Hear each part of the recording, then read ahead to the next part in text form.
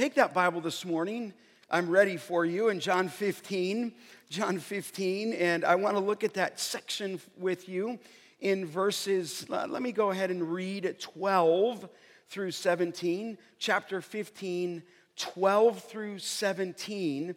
And our theme this morning, obviously, as you will hear in the reading, is on the friendship of the Lord Jesus Christ. It's the third part in our pillars of our relationship with Christ, and we'll bring you up to speed. But follow with me, 15, verse 12, you follow along. This is my commandment, Jesus said, that you love one another as I have loved you.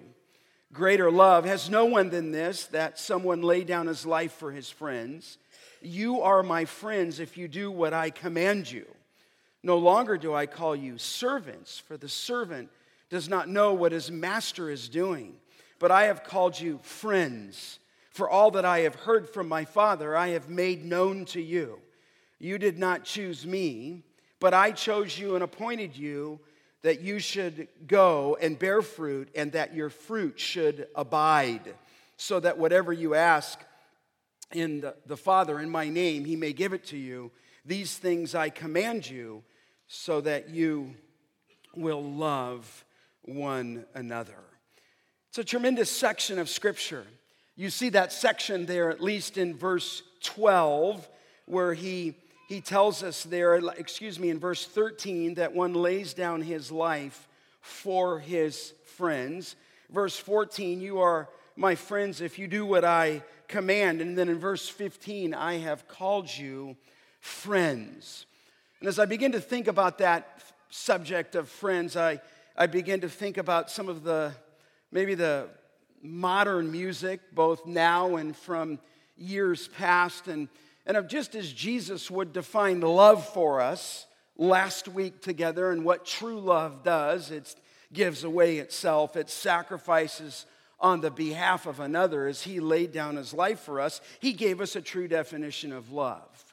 Well, here there's a true definition of friendship. And his definition of friendship cuts against and across all what the world would say that it is. I think of that song. Do you remember years ago, maybe some of you who are older, the song, You've Got a Friend? Do you remember that? How many of you remember that song? By James Taylor. Excuse me mentioning that in the pulpit, but you remember that one when you're down and troubled and you need a helping hand and nothing is going right. Just close your eyes and think of me, and soon I will be there to brighten up even your darkest nights. You just call out my name, but I really want to kind of sing that part right there. And you know wherever I am, I'll come running to see you again. Oh, baby, that's what James Taylor says. Don't you know, and it's not about, but bout, winter, spring, summer, or fall. Hey now, all you got to do is call, and I'll be there. Yes, yay, yay, yay. You've got a friend. You've got a friend.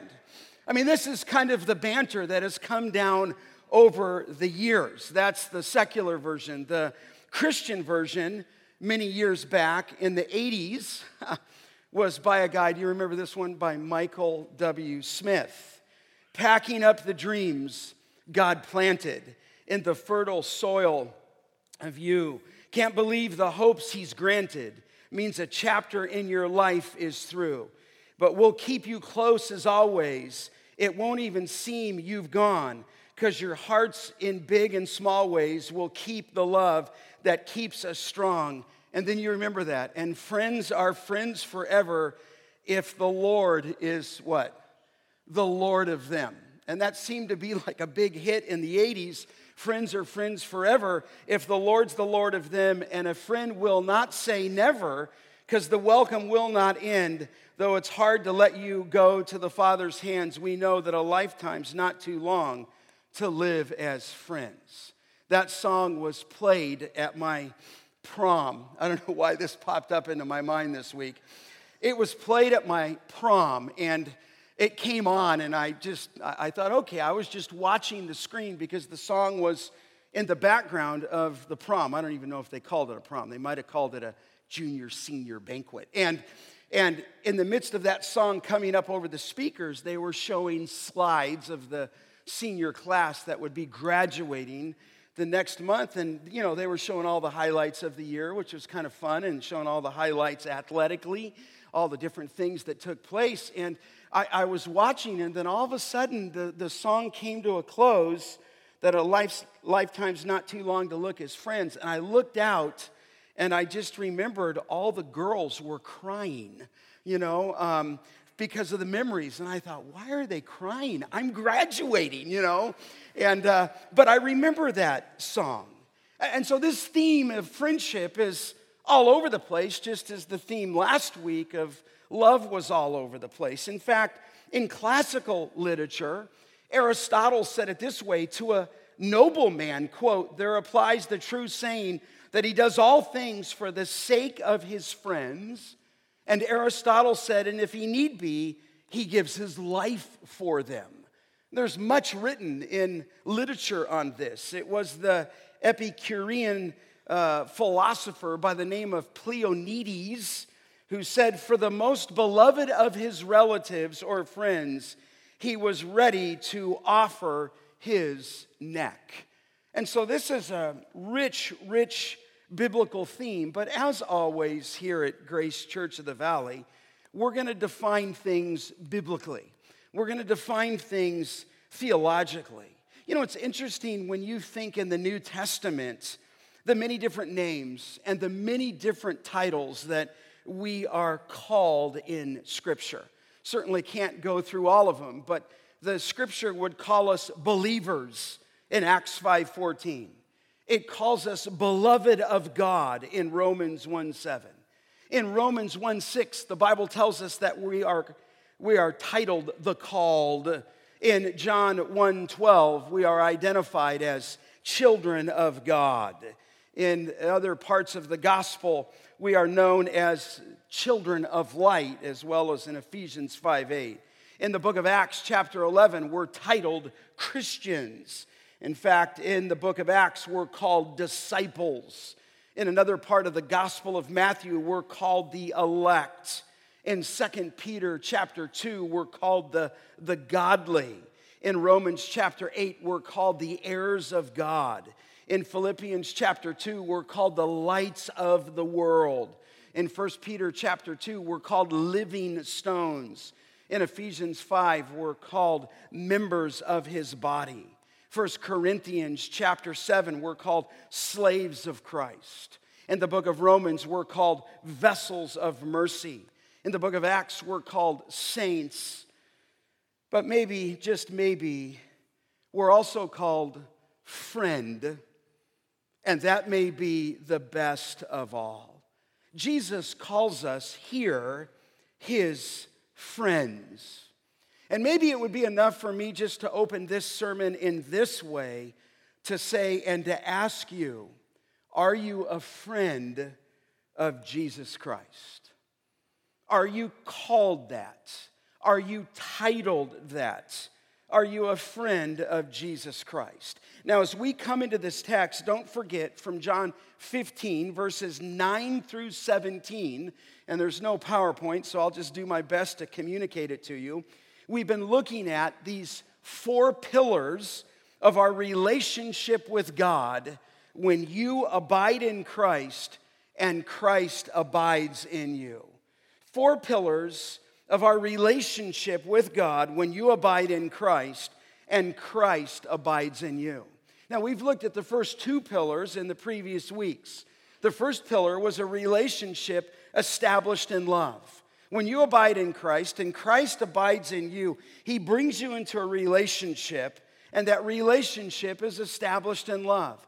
God the Father loves God the Son. God the Son loves you. And you, because of his love for you, are to abide in his love. And so this relationship was established first in love. And then last week we looked at secondly, or the second pillar, that it's a relationship shared in community. In fact, that relationship shared in community is verse 12. This is my commandment, that you love one another as I have loved you. So it's established in love, but it's shared in the context where you and I are to love one another. And then the third pillar this morning, it is a relationship honored in friendship, okay? Honored in friendship. It's established in love, shared in community, and honored in friendship. Now, just so you pick up where the writer John is going, look back at verse 13. He's talking about there the extent of that love. He says in 13, greater love has no one than this, that someone lay down his life for his friends. In other words, obviously, he's talking about the sufficient work, the substitutionary atonement of the Lord Jesus Christ. He commanded you to love one another in this flock and in the universal church, but in that commandment, it says there in 13 that he laid down his life for his friends. Now, the question will arise as you see that word friends, the last word in verse 13, is this question: who are his friends? He laid his life down for his friends, but by definition, who are his friends? Let's pick up the text. Look at verse 14. Jesus said there, "You are my friends if you do what I command you." In other words, it's qualified. You can see that in verse 14. You are my friends if you do what I command. So let me just mark this. It's honored in friendship, but first, those who are his friends, obey him willingly. Obey him willingly. Verse 14, you're my friends if you do what I command. Now, this is not new for us. In other words, there's different definitions of friendship, but a friend of Christ is somebody who abides in Christ. And when you abide in Christ, you obey him, not just out of grudging, some grudging attitude. You obey him willingly. In other words, once you're abiding in Christ, you in him, he in you, you obey him willingly. Look back at chapter 15 in verse 10. He says there, does Jesus, if you keep my commandments, you will abide in my love, just as I have kept my Father's commandment and abide in his love. And so as Christ kept the commandments of the Father, here we are to obey his commandments. And when you do, you will abide in his love. If you look back at chapter 14, do you remember there in verse 15? Chapter 14, verse 15. If you love me, there it is again, you will keep my commandments. Glance down at chapter 14, verse 21. Whoever has my commandments and keeps them, it is he who loves me. Verse 23. If anyone loves me, he will keep my word. And then the opposite in verse 24. Whoever does not love me does not keep my words. And so here, this relationship, this pillar is honored in friendship, but it's when you obey him willingly. In fact, the Apostle John said that his commandments are not even burdensome. And so when I ask, are you a friend of Jesus? A friend of Jesus is qualified here. In other words, you understand, it's not talking about signing something. It's not talking about confirming something. It's not talking about when you were a child. Here, a friend is defined and qualified as somebody who does what the Lord Jesus Christ commands. I mean, I suppose that I would say to you that it's just the opposite when people sin.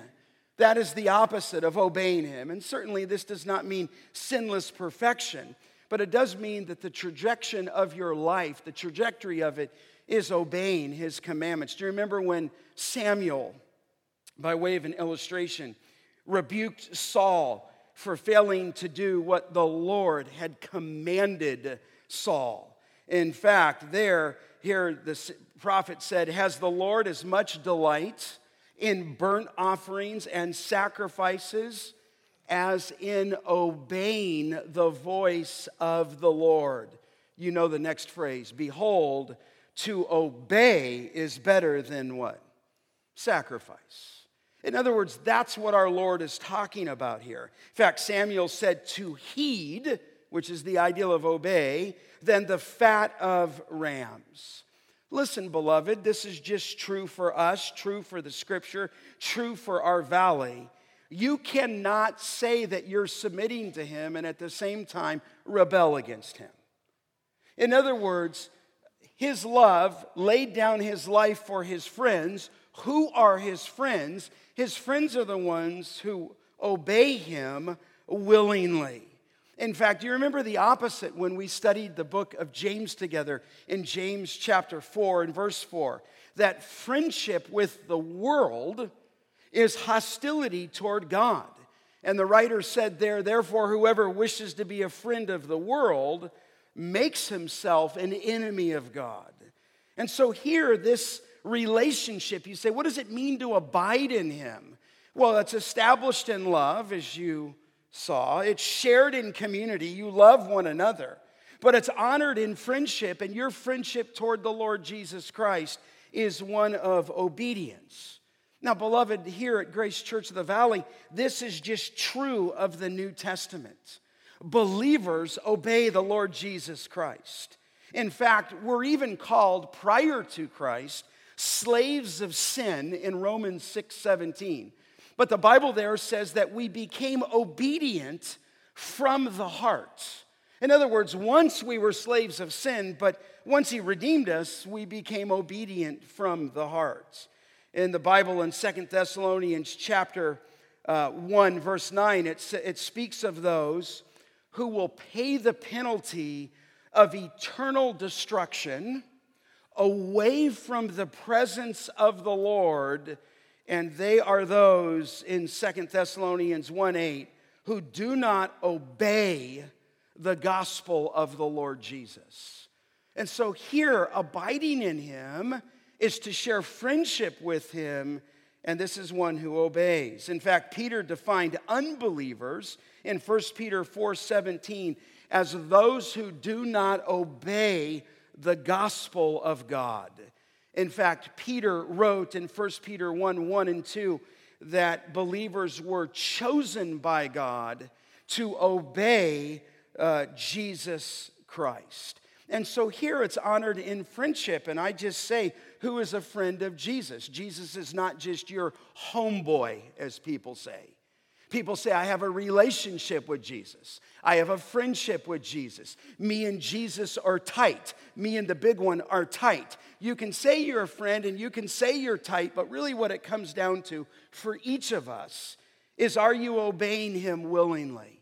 Is that the passion? Is that the direction? Is that the desire of your heart?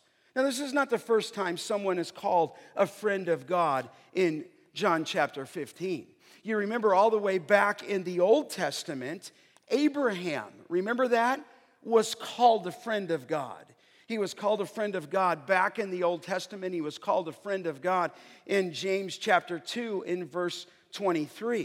Do you remember that was the title given to Abraham, resulting from his abiding faith in God and his practical obedience demonstrated at Mount Moriah. Remember, he was about ready to offer his son, his only son. And remember, the thought is in the Hebrew language that his hand was pulled until the Lord spoke out to him and called to him and stopped him. But Abraham's faith, which was true in Genesis 15, verse 6, became a growing reality years later in Genesis 22 when he was ready to offer his son.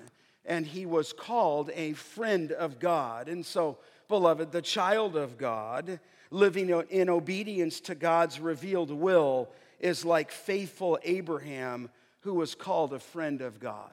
This is what it means to be a friend of God. It's established in love, right? And here you see it's honored in friendship. In fact, I think of another text. You remember at one point when our Lord Jesus Christ was in the gospel, is inside a house in Mark chapter 3.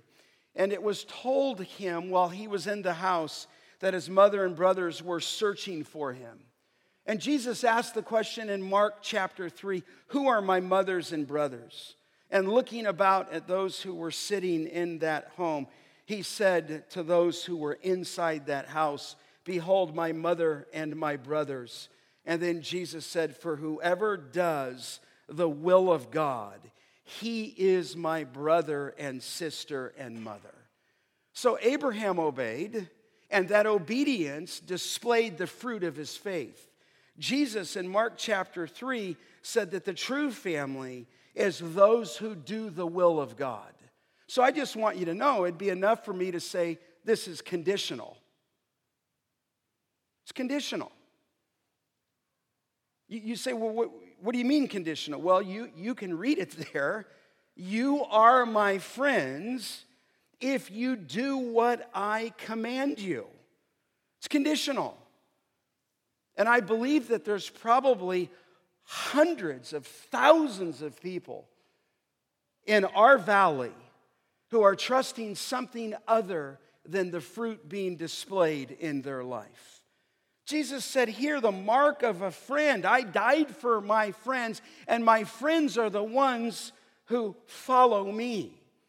Now, you know, and I know, I'll check this off, that obedience, of course, to his commands does not earn our salvation. Salvation, we clearly understand, is solely by grace, through faith, not as a result of what? Works, so that no one may boast. We understand that. We also understand Paul in the book of Titus when he said, not as the result of works, so that no one may boast. That's Paul in Ephesians 2. But he said, God saved us, not on the basis of deeds which we have done in righteousness, but according to his mercy, by the washing and regeneration and the renewal of the Holy Spirit. So he saved us not on the basis of deeds. We understand that.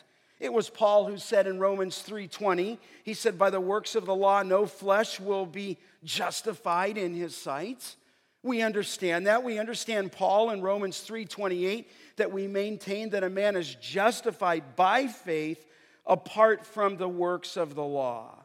So obedience, beloved, that's not misunderstood, is not the means of our salvation, but it is the result. It's not the root of your salvation, but it is the fruit of it. And where there's no compliance willingly to his commands, it would leave one to think, am I his friend? Okay? It is the proof that a person has a saving relationship with Christ. The branches that abide in Christ, the true vine, will inevitably, in this passage, bear fruit. You finish the sentence with me. Jesus said, my sheep hear his voice and they, what? Follow me. You can't just hear his voice 20 years ago. You can't hear his voice, and I'm trying to be practical, 30 years ago, and have nothing to do with this. He says, if you're a believer, if you abide in me and I abide in you, then you're going to bear fruit. In fact, the ones who bear no fruit, you are gathered, burned, and consumed in John 15:6. So this is not hard to understand. It's honored in friendship. You obey him willingly is the thoughts. Good works, we understand, save no one, but a faith devoid of them is dead and cannot save. I mean, I pray that even as I speak right there, it would convert some of you. Faith apart from works is useless, James says. Now, it doesn't save you, but there's got to be fruit attached to the root to demonstrate the assurance that you really know him. So here it's honored in friendship, you obey him willingly, but look at the text in verse 15. This is wonderful. He says, no longer do I call you servants, which is an interesting translation in the ESV in 15:15. I can translate it for you. No longer do I call you slaves. That's what the word means. They transposed it, if you will, into servants, but in all the places in the New Testament, it is translated a slave. He says, no longer do I call you a slave, or here a servant, for the servant, or literally the slave, does not know what his master is doing. He said, but I've called you friends, for all that I've heard from my Father, I have made known to you. This is a wonderful truth. And here we go from you obey him willingly, being honored in friendship. Secondly, to you know him intimately. In other words, there's a divine disclosure here. I think you understand the thought and the theme of a slave. And by the way, when I say this as a slave, 150 different times in the New Testament, you're called a slave. And I'm called a slave. Paul likened himself as to a third level galley slave. We're slaves for Christ. And so that is the thought of it. Believers are called slaves of Christ. And you remember the one parable, the slave ought not to ask, what are you doing? Or why did you give me this command? The slave just simply says, I'm doing what my master, that's the word kurios, told me to do. And so a slave in the New Testament was bought. That slave was owned, that slave was subjected to, that slave was provided for, and it was protected by his master. And here's the point, he lived in total submission, did that slave, to the will of God, to the will of his master. And I think in that analogy, in that sense, and you would agree with me, there's no relationship there. In other words, if he's Lord, he takes it from the real world of slaves being owned, if you will, by their master. The master simply gives them a command. But he takes us and lifts it above that. And you understand when he's talking about a slave, there's no relationship there. There's no disclosure there. You are given a command and you follow that command. In fact, there's no explanation as to the reason of the command. You just follow in obedience to it. But look at the text again in verse 15. He says, but I have called you, what? Friends. Listen, if anything, as you walk out even this morning, if you're in Christ, you are a friend of God. You are a friend of the Lord Jesus Christ. So on the one hand, yes, we're identified as slaves, but another title, another description is that you are a friend. And what's amazing in this is that the Lord has the right to require obedience of me and of you, you would agree, but he graciously and marvelously and wonderfully reveals his purpose to you. This is what he's saying to the disciples. He's confiding in you. He's sharing secrets with you. He's sharing mysteries with you. In fact, look at the text in verse 15. He said, for all that I have heard, Jesus said, from my Father, he says, I have made known to you. In other words, if you're a friend, you not only obey him willingly from the heart, but you know him intimately because he's disclosed himself to you. In fact, in one place in the gospel, he says to you, it has been granted to know the mysteries of the kingdom. Listen, if you're a child of God, you are a friend of God, and it's been revealed to you by the Spirit the mysteries of the kingdom. Do you remember that other place in the gospel where Jesus would pull his disciples aside and said, but blessed are your eyes, for though they do not see, you see. And you have language that way. Let me just say to you, Grace Church of the Valley, what a privilege. What a privilege is ours.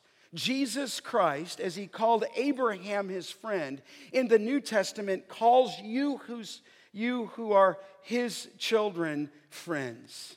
Listen, you're on the inside group. He is giving away his truth. He's giving away, if you will, his secrets. He's enabling you to comprehend what the former believers could not grasp in the Old Testament. In other words, there's something new, there's something elevated, there's something superior in the new covenant in contrast to the old covenant. Do you remember when Peter said something like this concerning salvation? The prophets prophesied about the grace that was to be yours. They searched. He says they inquired carefully. They inquired what person or time the Spirit of Christ was indicating when he predicted the sufferings of Christ and the subsequent glories. In other words, those prophets penned the scripture, not understanding the full gamut of salvation, not even understanding where those prophets, how this would all work out. It was revealed to them in 1 Peter 1 that they were not serving themselves but you and the things that have now been announced to you. He says, through those who preach the good news to you by the Holy Spirit sent from heaven, to which Peter says, things into which the angels long to look. Do you realize that there was a time in the Old Testament that the angels were longing to look into the unfolding revelation of God? And I'm saying you're holding that in your hands. So watch this. He no longer calls you a slave. He no longer calls you a servant, because the servant and the slave doesn't know what his master's doing. What's unique here is as you obey him willingly, you know him intimately, and through the Spirit and through the Word of God, he is disclosing to you the mind and the heart and the plan and the purpose of God. It's unbelievable. He gives that to you. It's there enclosed in the Word of God. In fact, look over in the book of Romans just for a second. Let me show you a text there in Romans chapter 16. In Romans chapter 16, at the doxology there in verse 25, there's tucked away there a wonderful, wonderful scripture, a wonderful closing doxology in Romans 16, verse 25. Paul finishes there. It sounds like Jude a little bit. Now, to him who is able to strengthen you according to my gospel and the preaching of Jesus Christ, according, and then he uses this phrase, to the revelation of the mystery that was kept secret for long ages, but has now been disclosed, and through the prophetic writings has been made known to all nations according to the command of the eternal God to bring about the obedience of faith. In other words, it was history. It was a mystery, It was hidden in times past. You know, when he uses that word there, he uses that word mystery, the revelation of the mystery that was kept secret for long ages. You know, there were times, certainly the Old Testament is clear, but as Peter talked about, the prophets were searching, they were inquiring. What about the sufferings of Christ? What would be the time when he would come at the fullness of time? And so things in the Word of God were a mystery in the Old Testament, waiting for the coming of Christ. But now it speaks of the revelation of that mystery that was kept in secret for long ages. In other words, you intimately know him. This is one of the blessings about being a friend of the Lord Jesus Christ. You know, that word mystery is used in the New Testament. It refers to those things that were hidden in the past, but now revealed in Jesus and revealed to the apostles and now to all believers. And by the way, let me just say there, these were mysteries hidden that have been now revealed to us. We don't need more truth. We do not need more revelation. He has revealed everything we need to know pertaining to life and godliness. Jesus Christ gave the apostles his written revelation. They penned it for us. He left us with the person and work of the Holy Spirit. In fact, it talks about the mysteries of the kingdom of heaven in Matthew 13 that we know now. It talks about the mystery of Israel's hardening in Romans 11. It talks about in the book of Ephesians the mystery of the gospel. It talks in 1 Corinthians 15:51 about the mystery of the rapture. It talks in Ephesians 1:9 the mystery of God's will. These are all things that you can know. It talks about the mystery of the Jews and Gentiles being one body, Ephesians 3. It talks in Ephesians 5 the mystery of the union of Christ and the church. It talks about the mystery of Christ indwelling inside the life of a believer, Corinthians chapter 1. It talks about the Messiah would be God incarnate in the flesh, Colossians 2:2. It talks about the mystery of lawlessness revealed in the person of the Antichrist in 2 Thessalonians 2:7. And so here's what it means, at least this. You obey him willingly and you know him intimately. Do you know him? Would you be classified as a friend this morning? We would love to introduce you to Jesus Christ. He is the greatest friend, and he is better than any sorrow. He is better than any comfort. He is better than all riches. It is the Lord Jesus Christ, and rather treating us like a servant or a slave, he treats you as a friend, and he discloses himself to you. This is what a leader does. This is what a discipler of men does. This is what a discipler of women does. They disclose truth to you. Nothing's a secret to them. They give away their life. They give away the truth. And how better exemplified than the life of the Lord Jesus Christ. But there might be a question that comes. How did we become his friends? That would be the question as you go back in John. How did you and I become his friends? He calls us friends, but lest pride creep into your sinful heart, my sinful heart, the Lord lets us know that the promises that he gives to us, calling us friends, are not grounded in our own choice of him, but actually his choice of us. So it's a relationship shared in friendship, but the fourth and final pillar is this. It's a relationship that's grounded in sovereignty. It's grounded in sovereignty. Look at verse 16, the wonderful statement. Maybe you've seen this for years in Christ, but few churches maybe are expositing the scripture, and we come to it now. Jesus said in verse 16, you did not choose me. He said in verse 16, but I, what? I chose you.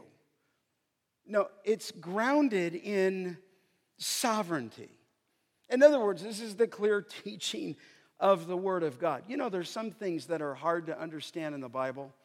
There's some things with all my years of Greek, multiple years, my years of Hebrew, there's things in grammar that sometimes are difficult to quite understand the nuance of the word. Sometimes as you teach the Bible, there's difficulty in history. There's difficulty in putting the language together, the manuscripts together, truth together. Even, was it not Peter who said there's some things that Paul writes that are hard to understand? We understand that. But here he's going to talk about divine election, and I just want to say to you, this is not one of those. It's not hard to understand. You read it with me. Look at it again in verse 16. You did not choose me, okay, but I chose you, okay? Now, there's two important features that you need to understand here on this pillar that's grounded in sovereignty. First is that he chose you sovereignly.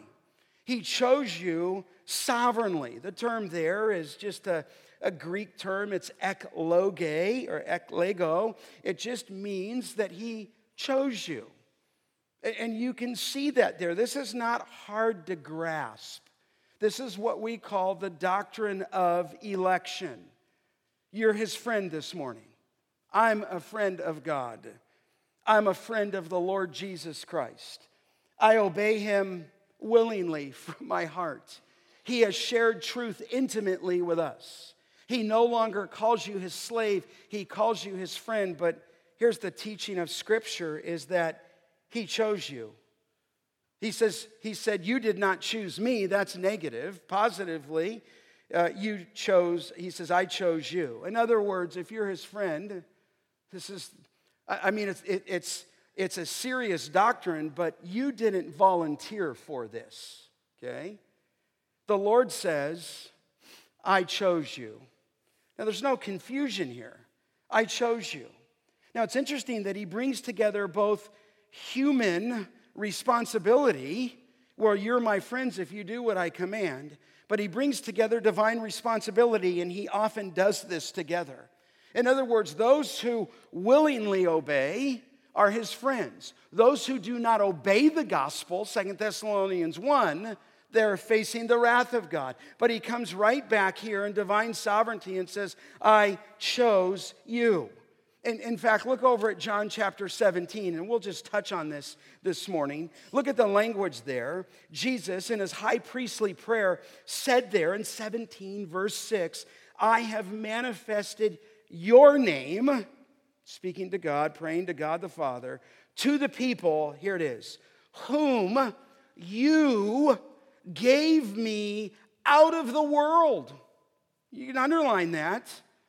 He's praying to God, whom you gave me out of the world. You are a love gift from God the Father to God the Son.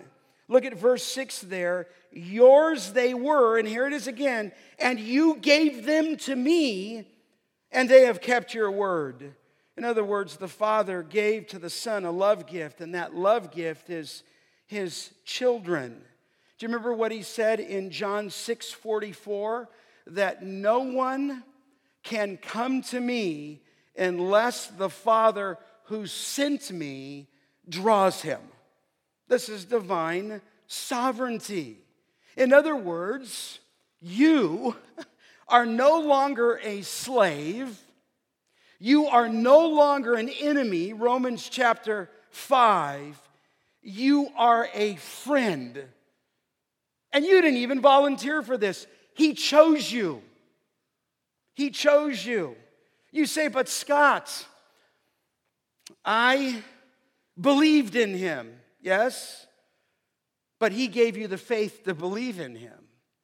You say, but Scott, I willingly laid down my life. And I would say, yes, and he made you willing to lay your life down. This is a deep truth of the scripture, but Jesus said there, you did not choose me, but I chose you. This goes all the way back. Would you look in the book of Deuteronomy just for a second?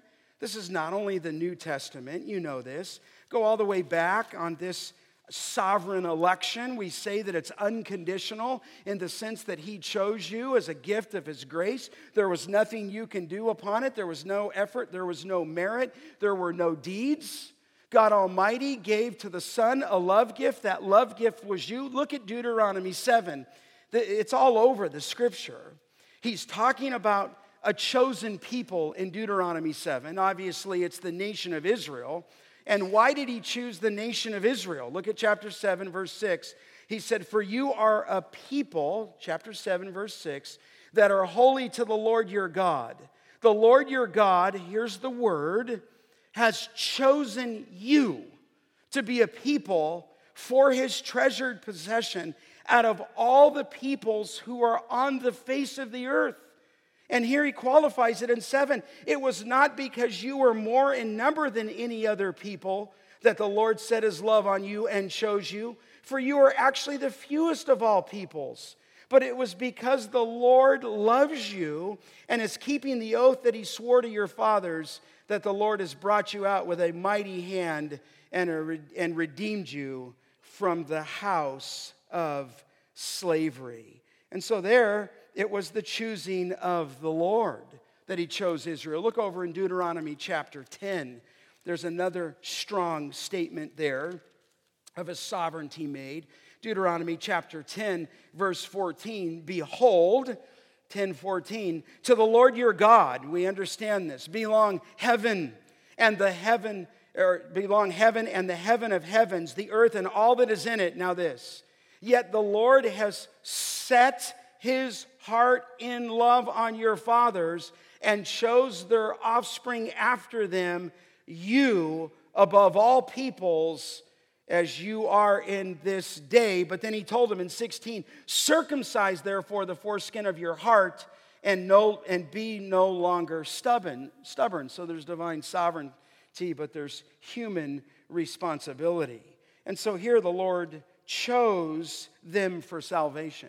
In the New Testament, he has chosen us for salvation. I mean, is there any of you here this morning just reading Deuteronomy 7, Deuteronomy chapter 10, that you would say that Israel chose God? I mean, I think we would know. No, we can't say that. Not only in Deuteronomy, it's all over in other places. No. That's nowhere to be found anywhere in the New Testament, nor is it found in the Old Testament. He sovereignly chose Israel. I mean, is there any here this morning who would congratulate yourself on your salvation? I mean, it's kind of funny, isn't it? Is there anybody here who would say, it was my faith? Is there anybody here this morning who would say it was my repentance? Is there anybody who would say it was my doing? That's nowhere to be found. No. You'd probably say with me that you thank God from the depth of your heart because your salvation is a miracle, right? I mean, all I know is I was a pagan kid growing up in the San Fernando Valley, never even heard of the person of Jesus Christ, and God sovereignly had me in his mind before the foundation of the world. In fact, this is what the scripture says in Ephesians 1:4. If you're arguing with me, it says this, that he chose us in him before what? The foundation of the world. That's what the Bible says. So listen, there's some things that are hard to understand in the scripture. This is not one of them. We teach the sovereignty of God. I'm going to preach the gospel. I'm going to tell those, if you're not in Christ, to believe and to repent. But here, he chose us in him before the foundation of the world. Ephesians 1:4. We can quote together Ephesians 2:8 and 9. For by grace you have been what? Saved. It's God's grace. You say, well, Pastor, why would he give me grace? Well, there's nothing in you that would make him give you his grace. There's not that he looked down on you and thought you're better, just like he didn't look down on Israel and say you're better. In fact, the writer said you're actually the fewest of all peoples, but God looked down and chose them and gave them a promise. And God looked down on you and chose you, is what it says, by grace, not by your merit. You have been saved through faith. And remember the next phrase, at least in the ESV, this is not your own doing. What's he talking about? He's talking about the faith. You have to read it as the antecedent. So I don't know if you've ever read it that way. For by grace you have been saved through faith, lock on faith, comma, and that is not your own doing. In other words, beloved, he gave you faith as a gift. He gave you repentance as a gift. In fact, it says, I should let the Bible say it, you have been saved through faith. It is not your own doing. It is a what? A gift of God. If anything, just walk out this morning humbled. Exalt the sovereignty of God. He just wants to make sure pride doesn't creep up in your heart. You're a friend if you obey him willingly. Oh, he reveals his truth to you intimately. But remember here, it's grounded in his sovereignty, and you didn't volunteer for this. He selected you. He chose you. Maybe that's enough to say that he appointed you to bear fruit and that your fruit would remain. And so he's called you even into mission here. In fact, one of my favorite scriptures is James 1:18. And don't worry if I didn't get, you could email my administrative assistant, Brenna, and she'll just send you my notes. But I love James 1:18, where it says, of his own will, he brought us forth by the word of truth. In other words, you didn't raise yourself up by your bootstraps. Of his own will, he brought us forth. And the ideal of there brought us forth, you remember, is that he regenerated you. He brought us forth by, I always think that's one of my favorite phrases in the scripture. He brought us forth, he regenerated. You say, how does he do that? He does that by the word of truth. That's how he does it. In fact, a guy said to me a couple of weeks ago, he was a pastor visiting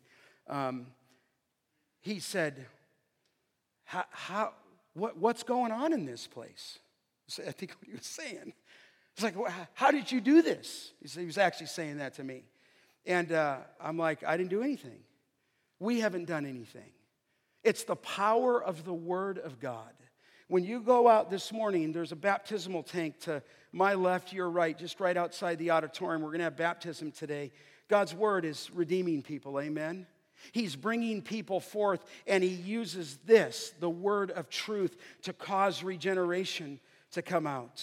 Remember when Paul told the Corinthians, just remember this as we're thinking about it's grounded in sovereignty, when he said, consider your calling, brothers. Not many of you were wise according to the worldly standards. Not many were powerful. Not many of you are of noble birth. But God chose what is foolish in the world to shame the wise. God chose what is weak in this world to shame the strong. And God chose what is low and despised in the world, even things that are not, to bring to nothing things that are, and then this, comma, that no human being might boast in the presence of God.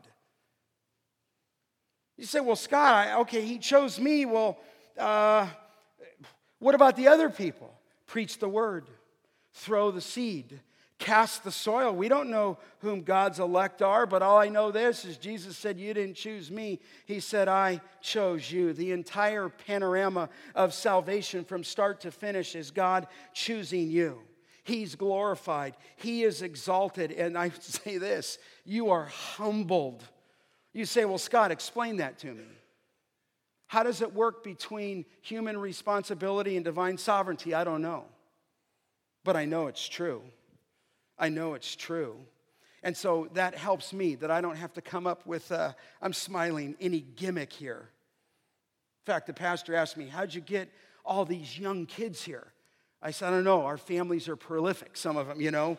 And but God's putting something together in His sovereign plan. And being in Mexico, there's pastors coming from all over the state of Sinaloa that they want to be trained. They want to love His Word. They want God to be honored, but He's using His Word. But listen, all we have to do is let this book speak. We don't need a special program. We don't need a special gimmick. He's redeeming people. And plus, too, it helps when you know that He chose us in Him before the foundation of the world. I'll get on a plane. You say, well, how does that work practically? Okay, I'll tell you how that practically works. If you're going to be a missionary, then go somewhere like where my son Johnny was. He called me from the airport. I said, where have you been? He works up at Hume. He said he's been in Nepal. He flew all the way over into Nepal, landed in Nepal, then got a short little plane, and then went another number of hours, then got off the plane with 6 guys in Nepal, hiked 15 hours up into the high mountains in the high country, and in that place, there's a revival going on in Nepal up in those high mountains. You say, well, how's that revival going on? Because I think God has His elect all over the place, doesn't He? In fact, how encouraging is it to know that He sovereignly chose people before the foundation of the world? The missionary gets to go in and reap what God has already done. You just have to open your mouth and speak the word. And so it's great encouragement when you believe actually in the sovereignty of God. But He is glorified. He is exalted. We are humbled. So first, under this section, He chose you sovereignly. And secondly and finally, He commissioned you purposefully. He commissioned you purposefully. You say, where is that? Verse 16. Look at this. He chose you, Jesus said, and He appointed you.